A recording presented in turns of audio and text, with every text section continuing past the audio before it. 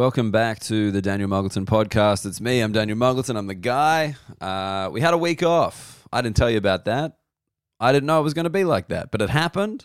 I apologize. I hope you forgive me.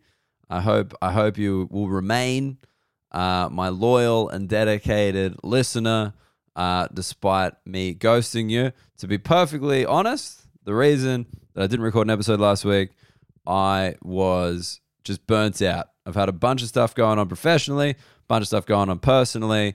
I just hit a fucking wall and I was like, hey, instead of putting out some kind of rambling, substandard thing like I always do, I thought, take a week off, sort yourself out, come back with some renewed vigor. So I appreciate it if you forgive me. If you don't worry, I'll make it up to you. In exciting news, I think I am done with the Adelaide Fringe Festival. That's what we're going to talk about on today's show. I'll tell you 5 things that happened. It's my brand new idea. Instead of talking about the stuff during the fest the whole fucking time, which is a bit of a snore, I reckon let's get it all out. 5 things. In one episode, 5 things that happened, sometimes to do with the show, sometimes to do with me, sometimes to do with just 5 things that happened to me during that month. Bit of structure, why not? Hope you enjoy that. Obviously, with that being over, what it means is this Saturday, I'm at Canberra for the Canberra Comedy Festival. So if you know anyone in the nation's capital, please do send them along, 9:45 p.m. at Canberra. It's my biggest show ever in Canberra. Tickets are moving, but I could definitely sell a couple more. So do send them along if you know anyone there. And then after that, Wednesday week, I start my show at the Melbourne International Comedy Festival. I'm there for a month. I think it's 24 shows during that month, maybe 25. It is my new show. It's getting there. I'd say Adelaide has done its job, which it does for me every year, which is turning a lot of vague ideas into some kind of cohesive thought. So it's getting there. The show's happening. It's called How the Whitey Have Fallen. All the stuff's on my website. Obviously, if you want to go way down the road, I will be in the UK in June doing something. I don't know what it's going to look like yet, because last year's show, I did it at Edinburgh, but a lot of the show was quite Australian, whereas this year, I feel like the show is less Australian, but it'll be some kind of hybrid in the UK, I think. They'll just kind of be not quite a best of. I'm not going to hit the classics. Then maybe I could take requests. Already dressed like a fucking DJ, why not? But yes, that'll be what happens in the UK. Those tour dates are announced. They're on sale and tickets are moving because in the UK, people have heard about booking in advance. Hooray! All right, that's it. That's all you need to know. I want to dive into the 5 things that happened. I think I've done a nice little diverse array of things that have happened. Some self-deprecating, some self-congratulatory, some interesting, some boring. But you, my dear listener who has probably already left a 5-star review on Apple Podcasts and Spotify because those numbers keep going up and I fucking love to see that. But you, listener, can decide once and for all. Let me know. Get in touch. I love it when you guys get in touch. dan@danielmuggleton.com.au. That is where to find me. That is my direct email. I'll be the one who gets back to you on that because I would still love to give you some bad advice. I asked for you guys to get in touch with me with things you need advice on. I would love to give you some bad advice. Let me know some situations. Let's fucking get stuck into it. But for now, 5 things that happened at the Adelaide Fringe. And to get us there from Tasmania, it's Verticoli.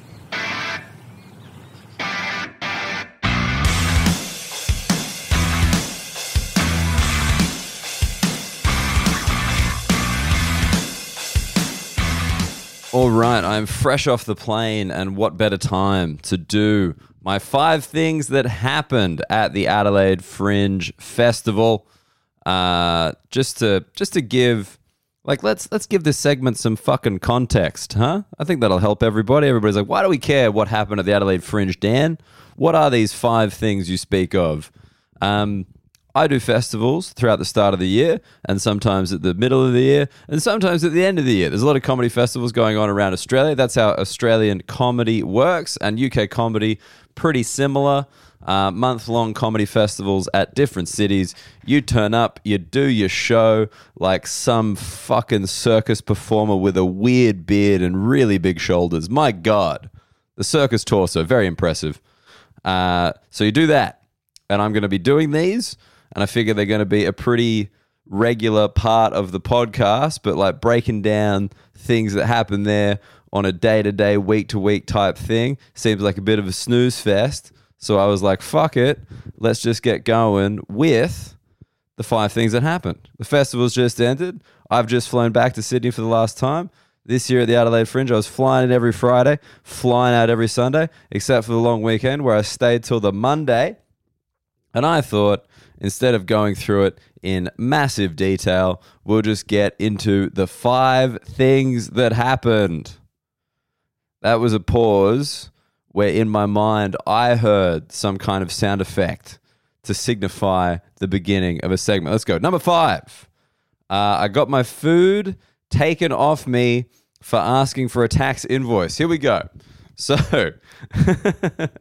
this is arguably one of the most boomer things that I've ever been involved in, and I want to apologize for that.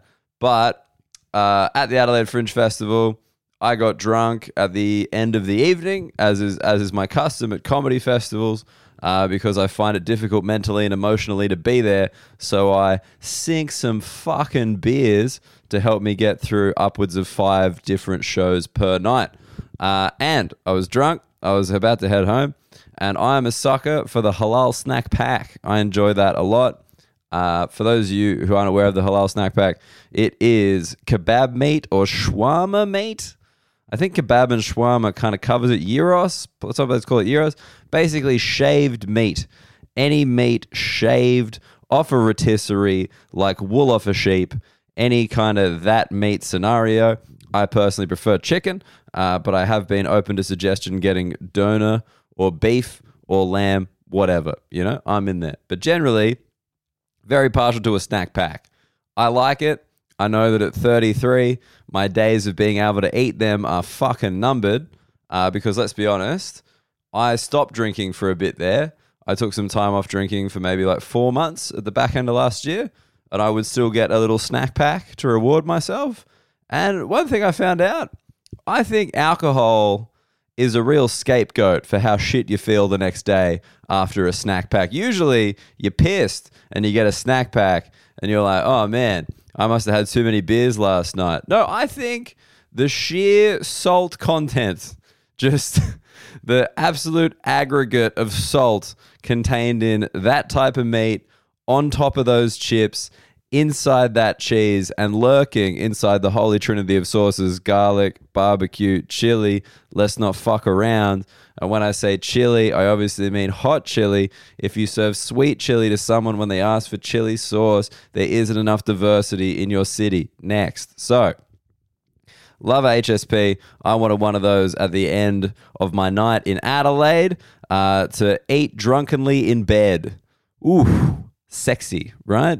You know, when you're in those white hotel sheets and you're there in some stage of undress, semi-tucked in, semi-out.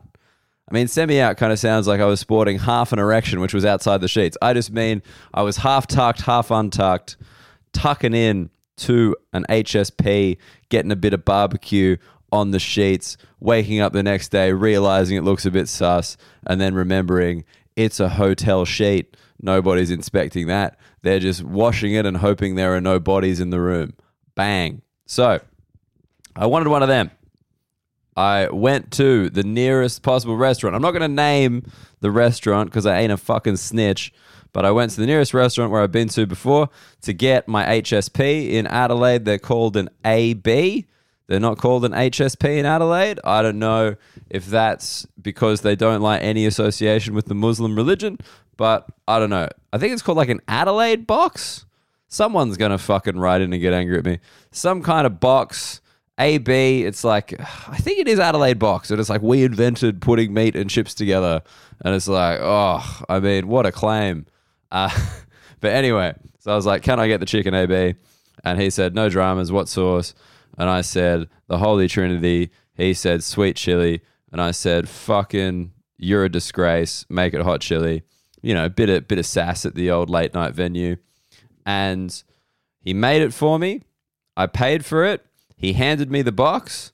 And I was like, thanks, man. Can I just get a tax invoice? Because as far as I'm aware, and I'm saying allegedly, like this is some fucking defamation issue, but allegedly while I'm away doing comedy on the road, I can claim my expenses, apart from alcohol, as deductions because they're part of my work. I'm away for work. I got to eat outside of home because I'm not at home because I'm working. I can claim that. So I was like, hey, mate, can I please get my tax invoice? And he gave me the receipt from the FPOS machine. And I'm like, oh, no, I can't have that. I need the one that has like the ABN on it, like the tax invoice. It comes from that machine over there. And I pointed at the machine because they're all very similar. It's a slightly wider one than the FPOS thing. And he was like, okay. And then he hands me the FPOS one again because I think he was playing a bit of a game of chicken, being like, this guy is ordering an AB. It's 2 a.m. 1 + 1 equals his fucking shit-faced. I think I can trick him. But unfortunately, I take tax very seriously now. So I was like, sorry, mate, I really do need the other one. And he goes, okay. He grabs the food out of my hand, goes to the till, gives me my change. Well, not my change, rather. Gives me the amount of money I paid for the HSP in cash and says, leave. I have never had that happen before. Like, that is how seriously this restaurant was taking tax evasion. They were willing to give up a sale just to prove that they made no transactions that evening. That's the only explanation I can come to. I wasn't being rude in any way. I was just like, can I please have that receipt, which they're legally required to give you? I'm pretty sure. Like, I don't think there's a reason they can say that, like, no to that request, right? And yeah, he just like gave me the cash and told me to leave. And I was amazed. And I'll be honest, I took that cash. I did not declare it. And I went down the street and bought an AB from another place for, I think, $5 less, got that receipt. So generally, I made a bit of a profit that evening. Number 4, I had a can of Carlton Draft thrown at me. Oh, yeah, that happened. That was on the last night of the festival at the Adelaide Festival. Oh, sorry, the Adelaide Fringe, I should say. The Adelaide Festival is on during the Fringe, as well as World of Music and Dance Adelaide. They're called the Festival State, according to the number plate.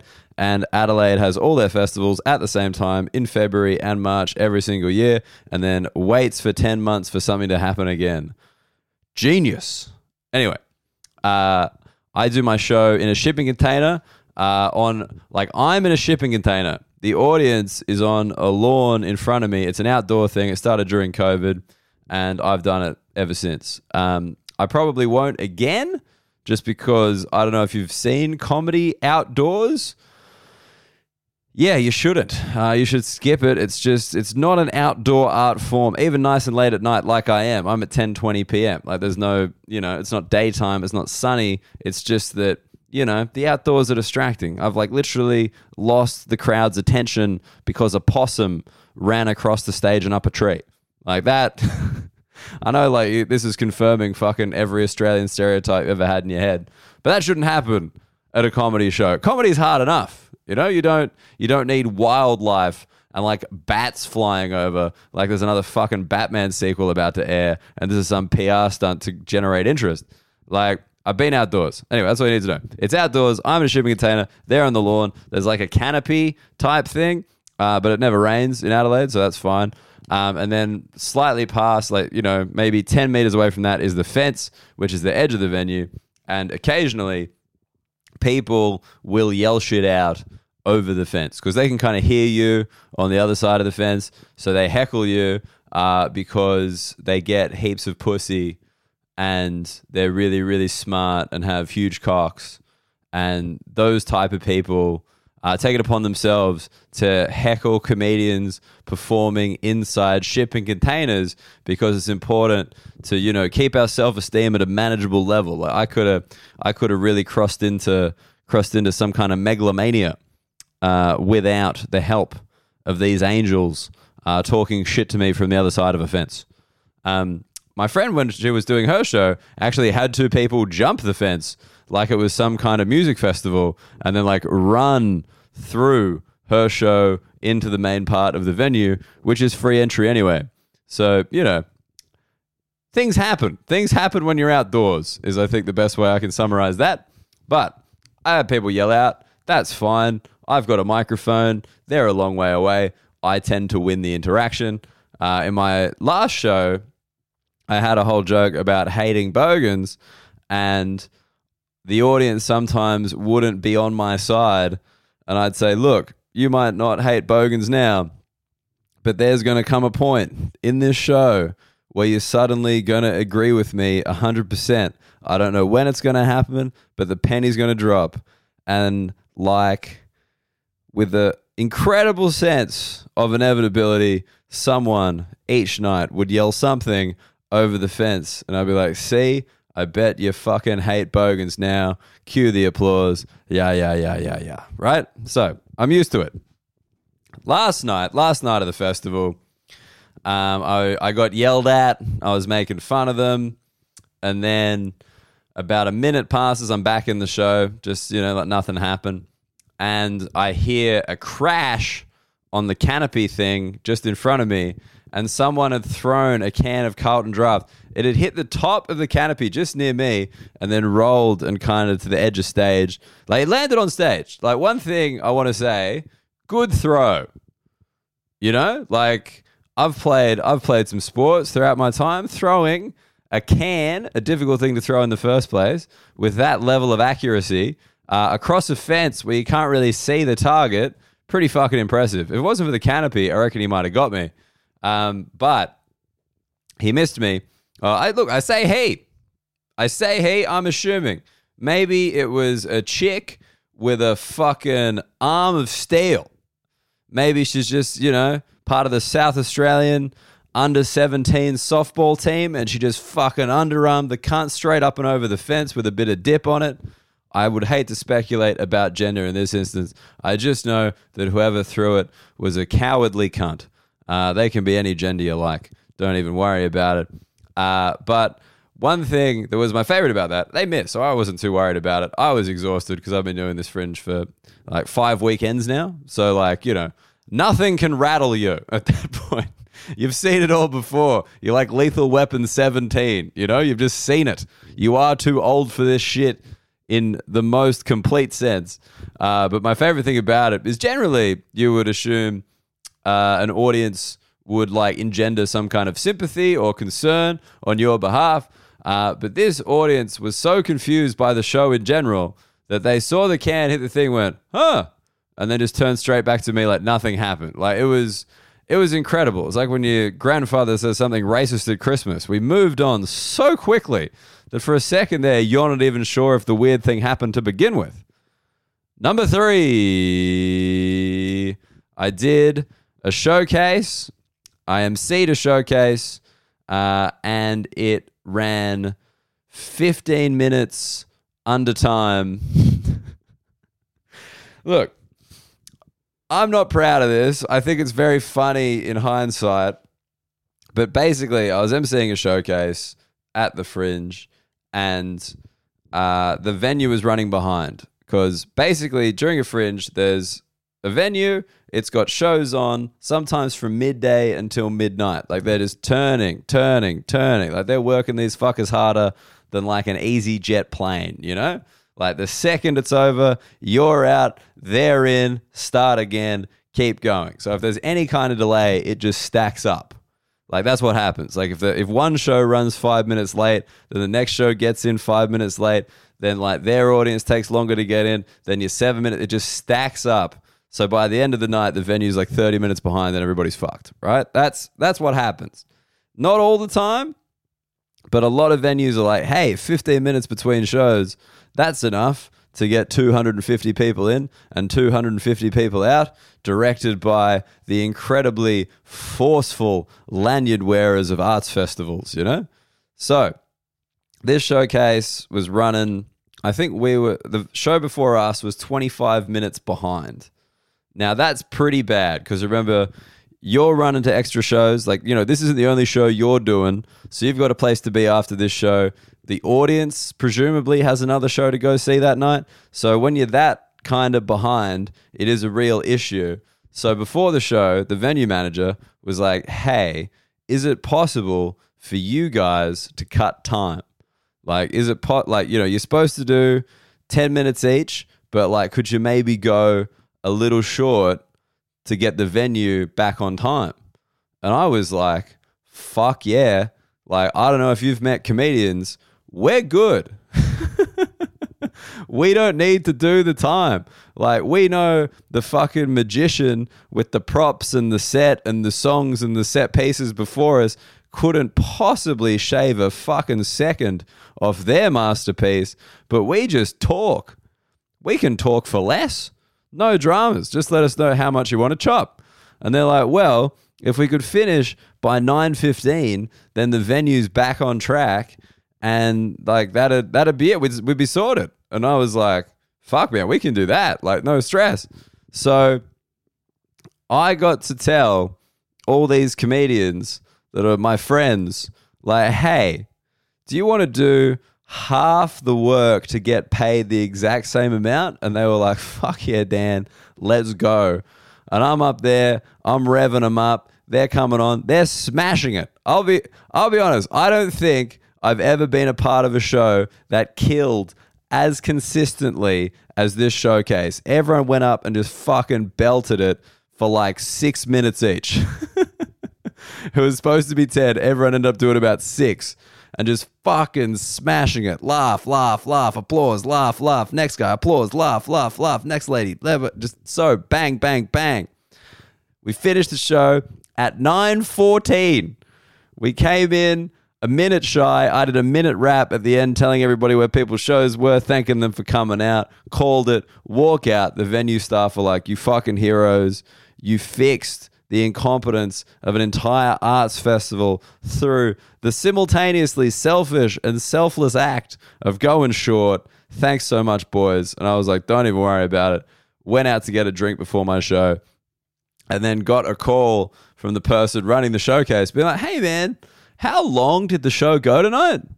And I was like, oh, dude, we fucking nailed it. Got on at like 8:40, got off 9:15. Fuck yeah.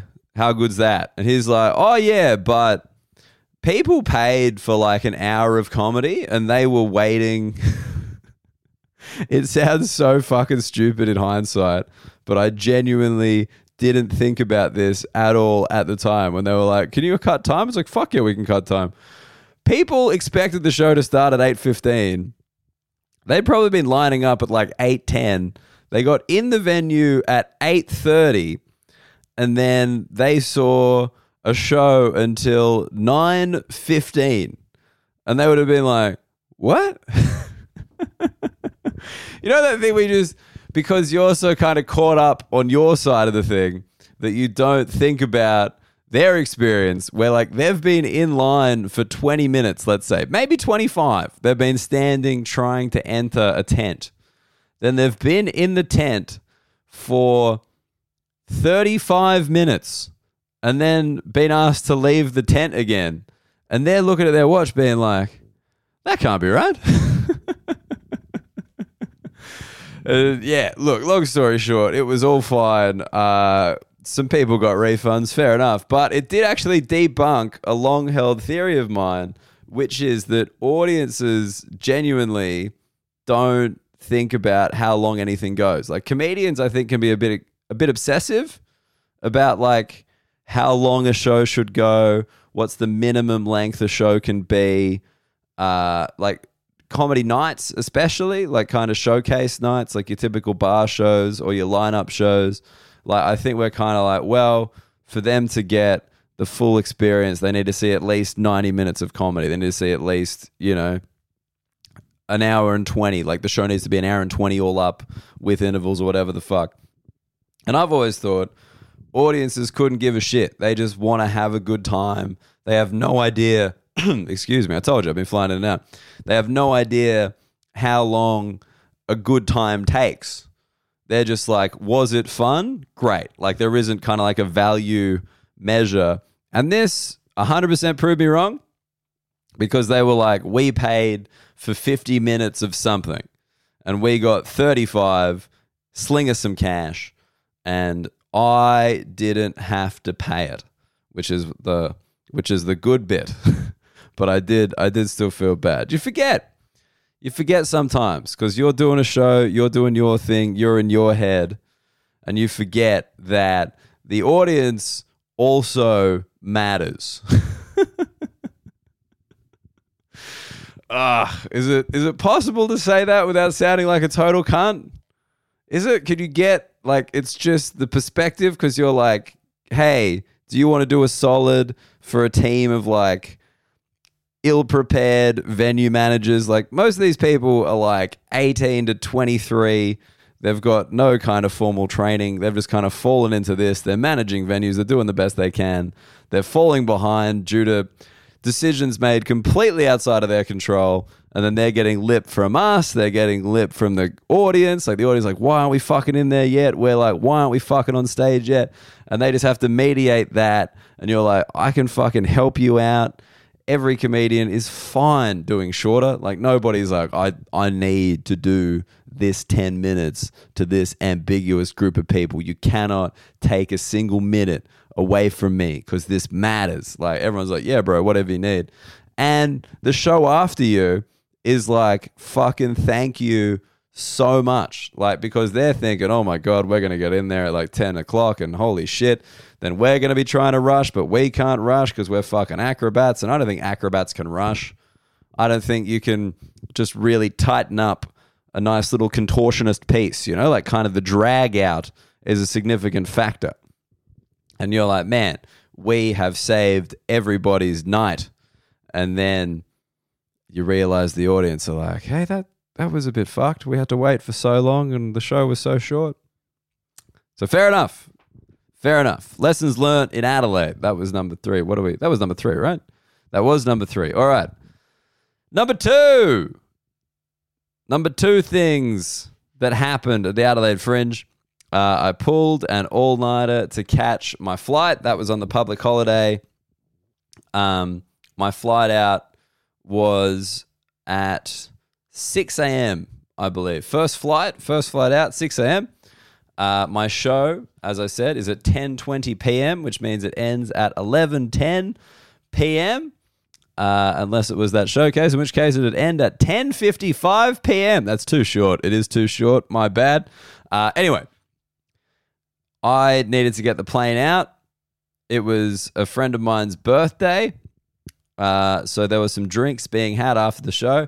I was like, I'll pop in for a drink, say hello, say goodbye, go home, sleep, get on the plane, out, right?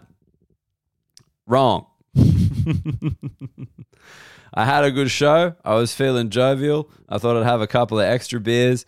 And then I looked at my watch and it was like 2 a.m. Now, I don't know about you guys, but when I've had a few beers, setting an alarm for 4:30 a.m. doesn't sound like a sure thing. Like you just can't 100% trust yourself to wake up. Like this has happened to me before. I've been burnt before, which is why I'll never trust again. At the Perth Comedy Festival last year, I had a flight out, I think it's 6:30, and I had some drinks the night before, got some drink tickets. Oh yeah. If you wonder how the comedy world goes around, it's fucking free drink vouchers, baby. That's how it works. So I was smashing them. It got pretty late. I was like, no dramas. I'll go home, set a couple of alarms. I'll be right. Easy as. I woke up at 5:30. I had a checked bag. Like there was just no way I could get there in time. I got to the airport. I tried to find the lady at the desk to get some sympathy. This was straight out of COVID. Qantas cut all those people, obviously, because who wants customer service when you can have profit margins? Hooray! So I had to call them, and I'm like, hey, I missed my flight. What can you do about that? And they said, nothing. You're a fucking idiot. And I'm like, that's reasonable. But is it worth mentioning that I'm a bronze frequent flyer member? And they said, that is the entry-level tier. Literally anyone can sign up to that. So no, there's nothing we can do. So I had to pay for another flight out of Perth. Now, I don't know if you know anything about Perth. It is the most remote city in the world, meaning a flight out of there on the fucking day is not cheap. So I was determined to not have it happen again. So I did what I thought was the sensible thing and said, fuck it. I'm not going to go to bed. I'm just going to power straight through to the flight. I need to drink significantly more. So got on the shots, got stuck in, kept drinking beers. It hit about 4 a.m. I am hammered. The bar is closing. I'm like, no. I need another half hour before I go home, because if I go home with too much time, I might sit down. And if I sit down, I might pass out. And if I pass out, there's no way I'm getting this flight. So I went to another bar. The latest bar in Adelaide. That's where I ended up. Had one more beer there. It was like, you beauty. Again, didn't want to go all the way home because the sitting down, the passing out, the missing the flight was ringing in the ears. So I was like, fuck it. Went to a Porto, late night meal. I think by 5, what would it have been? It would have been by 4:45. I was home. I had eaten. I thought I was like semi-lucid. You know that thing where you're like, I've only been hanging out with really drunk people, like 2 bars worth of people, and then an Adelaide of Portos at 4:30 a.m. on a Monday. There's no sober people there either, but I think I'm in a kind of normal state. I reckon I can pull this thing off. And so got the Uber, got to the airport, managed to get through the check-in, got through security, got on the plane, didn't sit down at any point throughout that process because I was too afraid I would just fall asleep in the fucking airport. Got on the plane. I was sitting in an emergency exit row or so that was pointed out to me by a flight attendant. And she was like, can you help out in an emergency? And I said, you fucking bet. Which, look, in hindsight, I think the moral thing to do would have been to be like, hey, I've actually had some beers, so maybe you should move me to like another row where in the event of an emergency, I just die like I should, you know? Like it's just the, hey, you're row 29, you're a window seat, you're in 29F, just if this fucker goes down, you're going to die. Like that's the end for you. And I'm like, yeah, it sounds reasonable. It'd prevent a hell of a hangover. So that sounds good. But I was like, yeah, it's fine. And like, look, I think the reason I can kind of moralize it is I sit in the exit row quite a bit because I'm tall. So I prefer to be in the exit row if I can. And I've sat next to people in that row who are 85 plus, like just old, like self-managed, super fund, invention level old, like the first cunts who manage their own, like old people, like the kind of people who like an emergency for them is like having to log into their email. And they're there being like, yeah, we're going to help out in the event of an emergency. And I'm like, are ya? Fucking, are you going to help out in the event of an emergency? You're 80 years old. The font on the fucking instruction manual and the door you need to pull down isn't big enough for you to fucking read. This thing's in size 18. You can't focus on anything under size 36. Look at your iPhone. It's one letter at a time. I don't think you're helping out in an emergency. But I still, obviously, because I'm justifying it this much, I feel a bit guilty. If any time if any time on this podcast I seem like I'm over justifying something, it's because I aren't comfortable with the decision I made in the moment, right? So just remember that going forward. Good little piece of canon. So anyway, so I was there. Plane takes off. I pass out. Just like immediately, just gone, passed out. I come to, I reckon, mid-descent. Like food service, nothing. Just asleep, out, 100% out. And then during the descent, I kind of come to, and I'm like, well, I've played a blinder here. I've drunk all night, had a good time, didn't miss my flight, clearly made the right decision pulling the all-nighter, and I've got through the flight without making a dick of myself in any way, shape, or form, or having to help out in an emergency. Good stuff. But then I realized when I fell asleep, there was a lady in my row, like not the seat directly next to me, but the one across from her, the one across from that. So like 2 seats across. And by the time I woke up, she was gone. Now, I don't know if you're familiar with planes. You can't just really make an exit. You know, it's not like a bus. Like she got off halfway between Sydney and Adelaide. But all I can think of, because she didn't reappear. I was like, oh, maybe she's in the bathroom. No, she did not reappear at any point. So all I can think of, and like maybe it's just because I was raised Catholic, so whenever given an unknown, I assume the worst case scenario, because one time God sent his son to earth and we killed him. Like that is what creates that Catholic anxiety. You know, if you got given the best thing one time and you murdered it, you got to watch your step going forward, because your fucking history does tend to repeat itself. So I think what must have happened is I passed out so violently, like just such a level of snoring, potentially drooling, just making weird twitching movements, maybe. Like, I don't know how I sleep. I assume not well.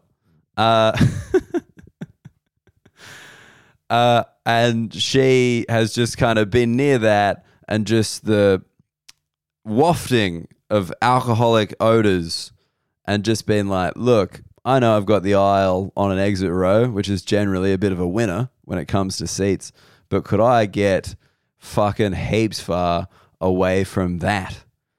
And she clearly had her request met, which means the flight attendant must have looked at me and been like, yeah, that's a fucking mess. Just don't wake him. If you wake him, we could end up on a fucking episode of Mid-Flight Brawl. So let's not mess around. Mid-Flight Brawl, very good podcast by my good mate Luke Heggie and Nick Cody. Go have a listen. So, that was number 2. Number one, we did it. I think. Look, I don't want to jump the gun here, but I think this has been a pretty good segment. It doesn't need a theme yet, but we'll do it again because Melbourne Comedy Festival is coming up. I think we can do this again. Sydney Comedy Festival, Perth Comedy Festival. We got some festivals. We're going to do it. And like after tours as well. We can do this after tours as well. 5 things that happened. I quite like it. Should I do it every week? Should I just do 5 things that happen each week? They could be shorter. Could I be having these thoughts alone? Maybe I don't need to share with you. Number one, I won the Ashes for Australia. Fuck yeah. Honestly, I'm going to put it out there. I've never won really anything in comedy, even in life. Like not a huge amount of awards. Like I'm not really I'm a podium guy. I rarely win. That's not really my vibe.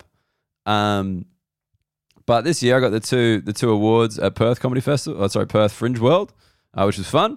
And I couldn't give a fuck about them compared to this achievement. I won the Comedy Ashes for Australia. The Comedy Ashes is this great show concept came up by. I'm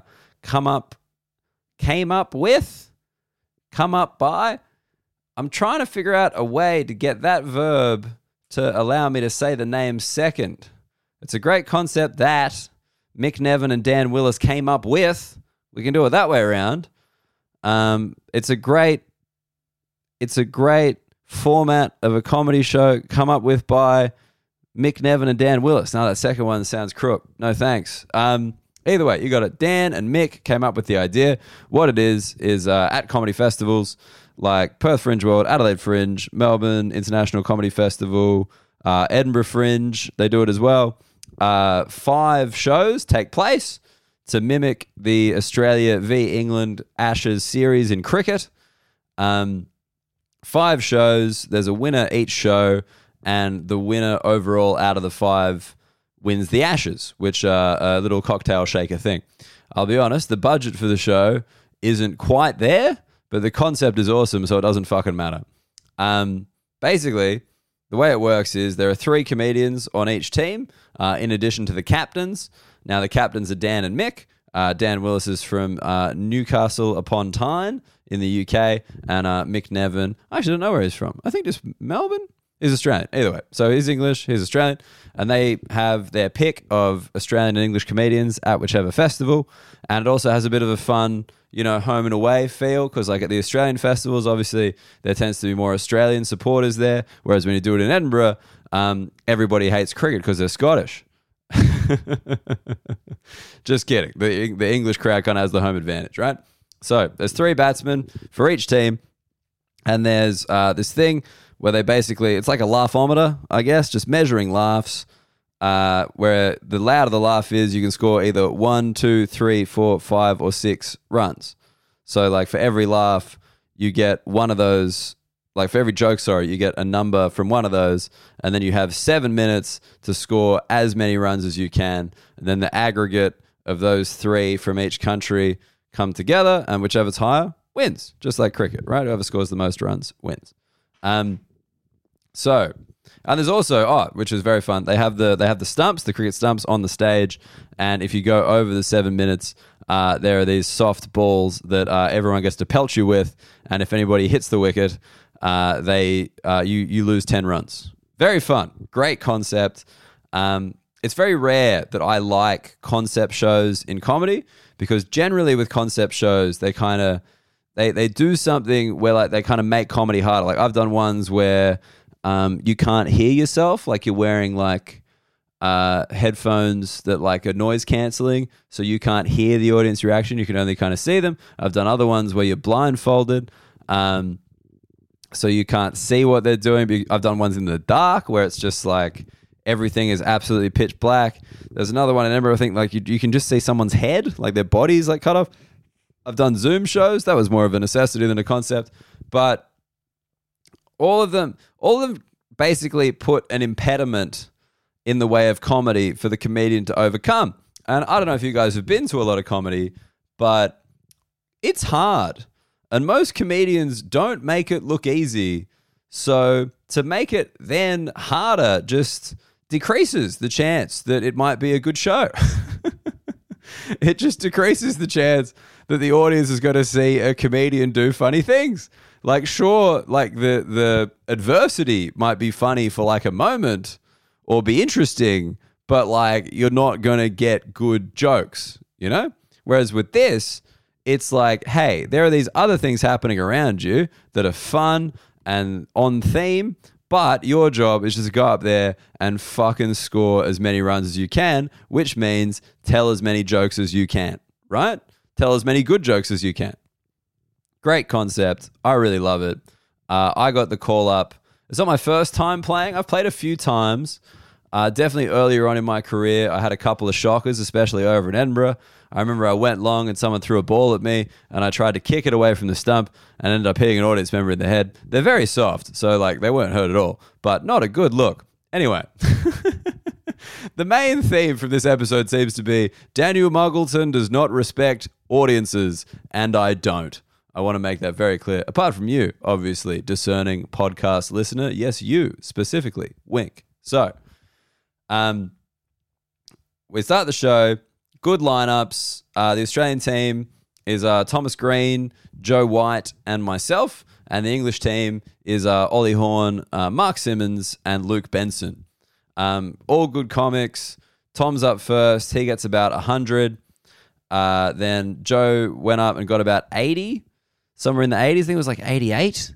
But like he was robbed, man. He absolutely scored more than that. Because that's the thing, there's a bit of discretion with the scoring because there's just someone there looking at the laughometer and basically tallying up runs. That's how they do it. So there's always a little bit of discretion, which is kind of fun, which creates a bit more intrigue with the whole thing.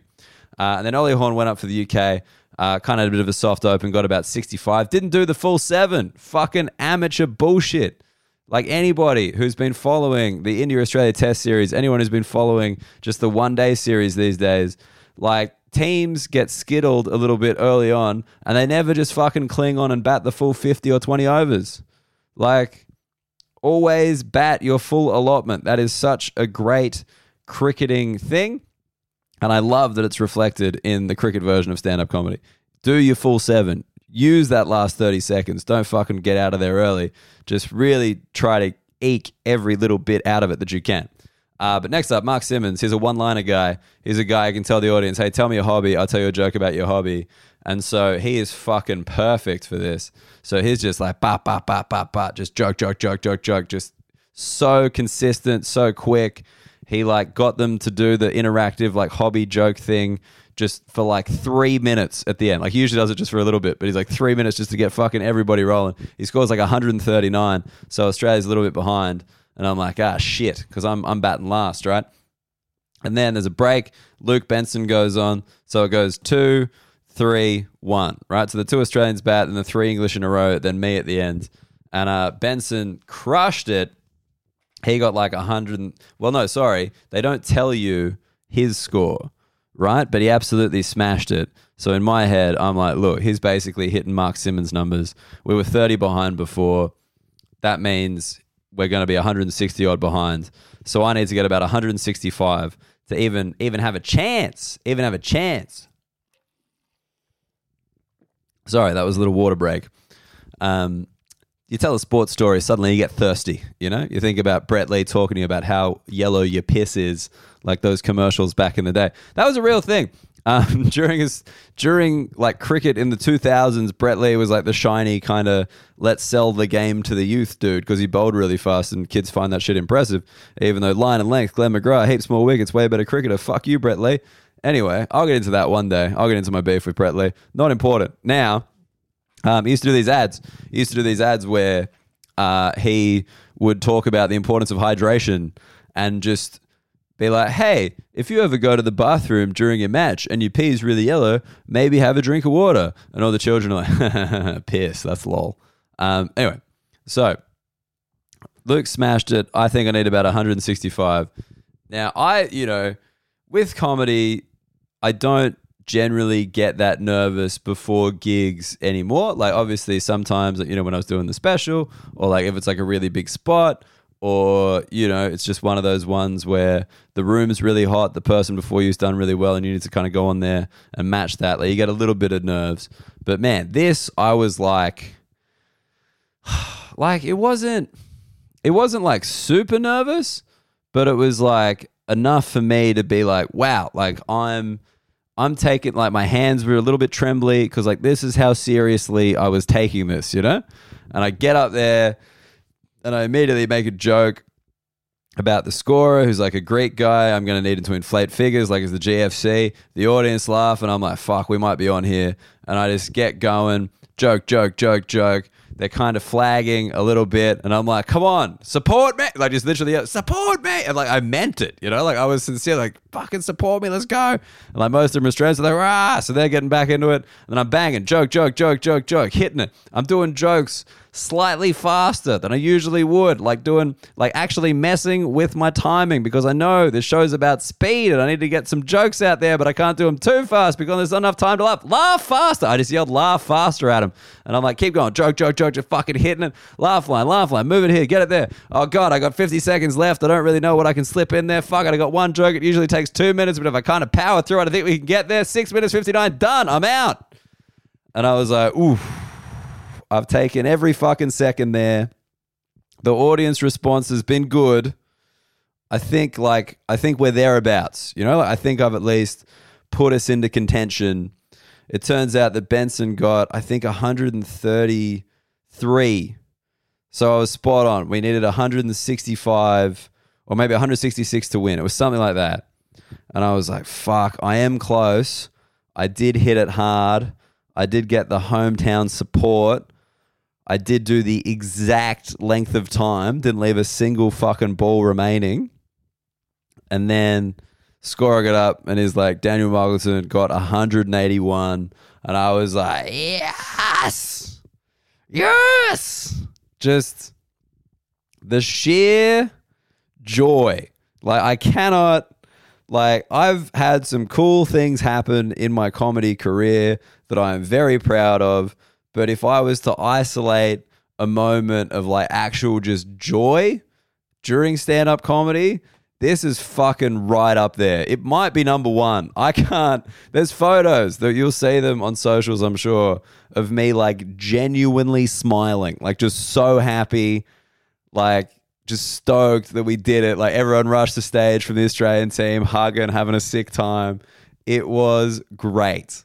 Like everyone in the crowd stoked. Like it was like this weird thing in the crowd where it was like actual sport where like the hometowns kind of come from behind, snaked it at the end, even though like them giving me more because I was Australian probably, gave me the victory in the first place, right? Like they handed it to me a little bit, but they're still stoked. Like, yeah, we fucking won. We fucking won this fake competition that comedians came up with. It's 3 p.m. in the afternoon, but I'm fucking, yo! Dude, it was great. It was so fun. Like, I had like an adrenaline dump from doing that took like 2 hours to subside. So by the time I was actually doing proper shows in the evening, including that showcase, I am seated again and we did the correct amount of time. I want to make that clear. I only make mistakes once. I learnt my lesson. We did the time. But yeah, I was just like dying. Like, all my energy was gone because like all the kind of focus and intent and like joy was channeled into the comedy ashes. It's just so fucking stupid. Like, I don't know if I even got paid. I just did it for fun and it was so much fun. And I guess that's the main thing. That's why it was number one. That's nice, number one on the 5 things that happened at the Adelaide Fringe. Because, you do these comedy festivals and you're figuring out a show and you have some great nights and you have some great spots and you get to hang out with comics, which is also great. But, yeah, winning the Ashes, bro, like that's the thing that I'll remember about that festival going forward. The fucking 181 I got to take us over the line in dramatic circumstances, won the Ashes 3-1. They had a game today. I couldn't believe this. I saw them for a drink after, and they were like, "Yeah, we got one more match today. Tomorrow. So we're thinking of kind of telling the crowd that yesterday England won, so it's 2-2, so it's a better show for them." And I said, "Go fuck yourself. Never even think about trying to take any of the varnish off my fucking achievement. All right." I don't care if you got tickets to sell. I don't care if you got a crowd to hype up. Australia won the Ashes today. That's how it'll go down in the fucking scoreboard. Thanks to 181 from Daniel Muggleton. That's what it is. And that is 5 things that happened at the Adelaide Fringe.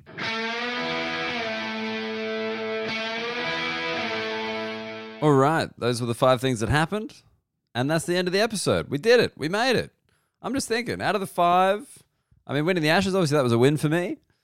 Pulling an all-nighter to catch the flight, I think that's a draw because I didn't miss my flight, which was my primary goal, but I also was fucked for like days. Like, it's weird when you kind of make an irresponsible decision for a responsible reason. It's like, hey, I'm going to get absolutely fucking blasted tonight in order to not miss my plane. But I think the main thing is like, I haven't done that in a while, and doing it at 33, fuck me, it lingers. So a draw leaning towards a loss there. MC the showcase around 50 minutes short.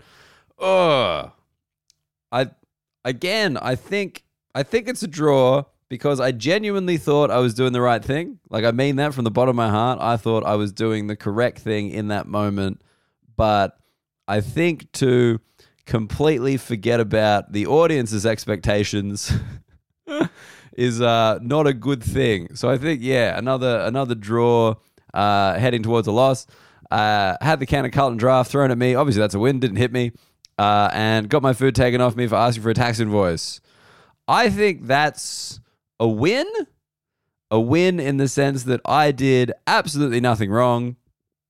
And it gave me a second chance at wanting to order a snack pack. Like, initially, you know, because you order the snack, you at the front of the line, you've been waiting, you're drunk, you're like tired, you're like, snack pack, automatic. Like, it's almost Pavlovian. You're like, that's what I want it now. It's reflex.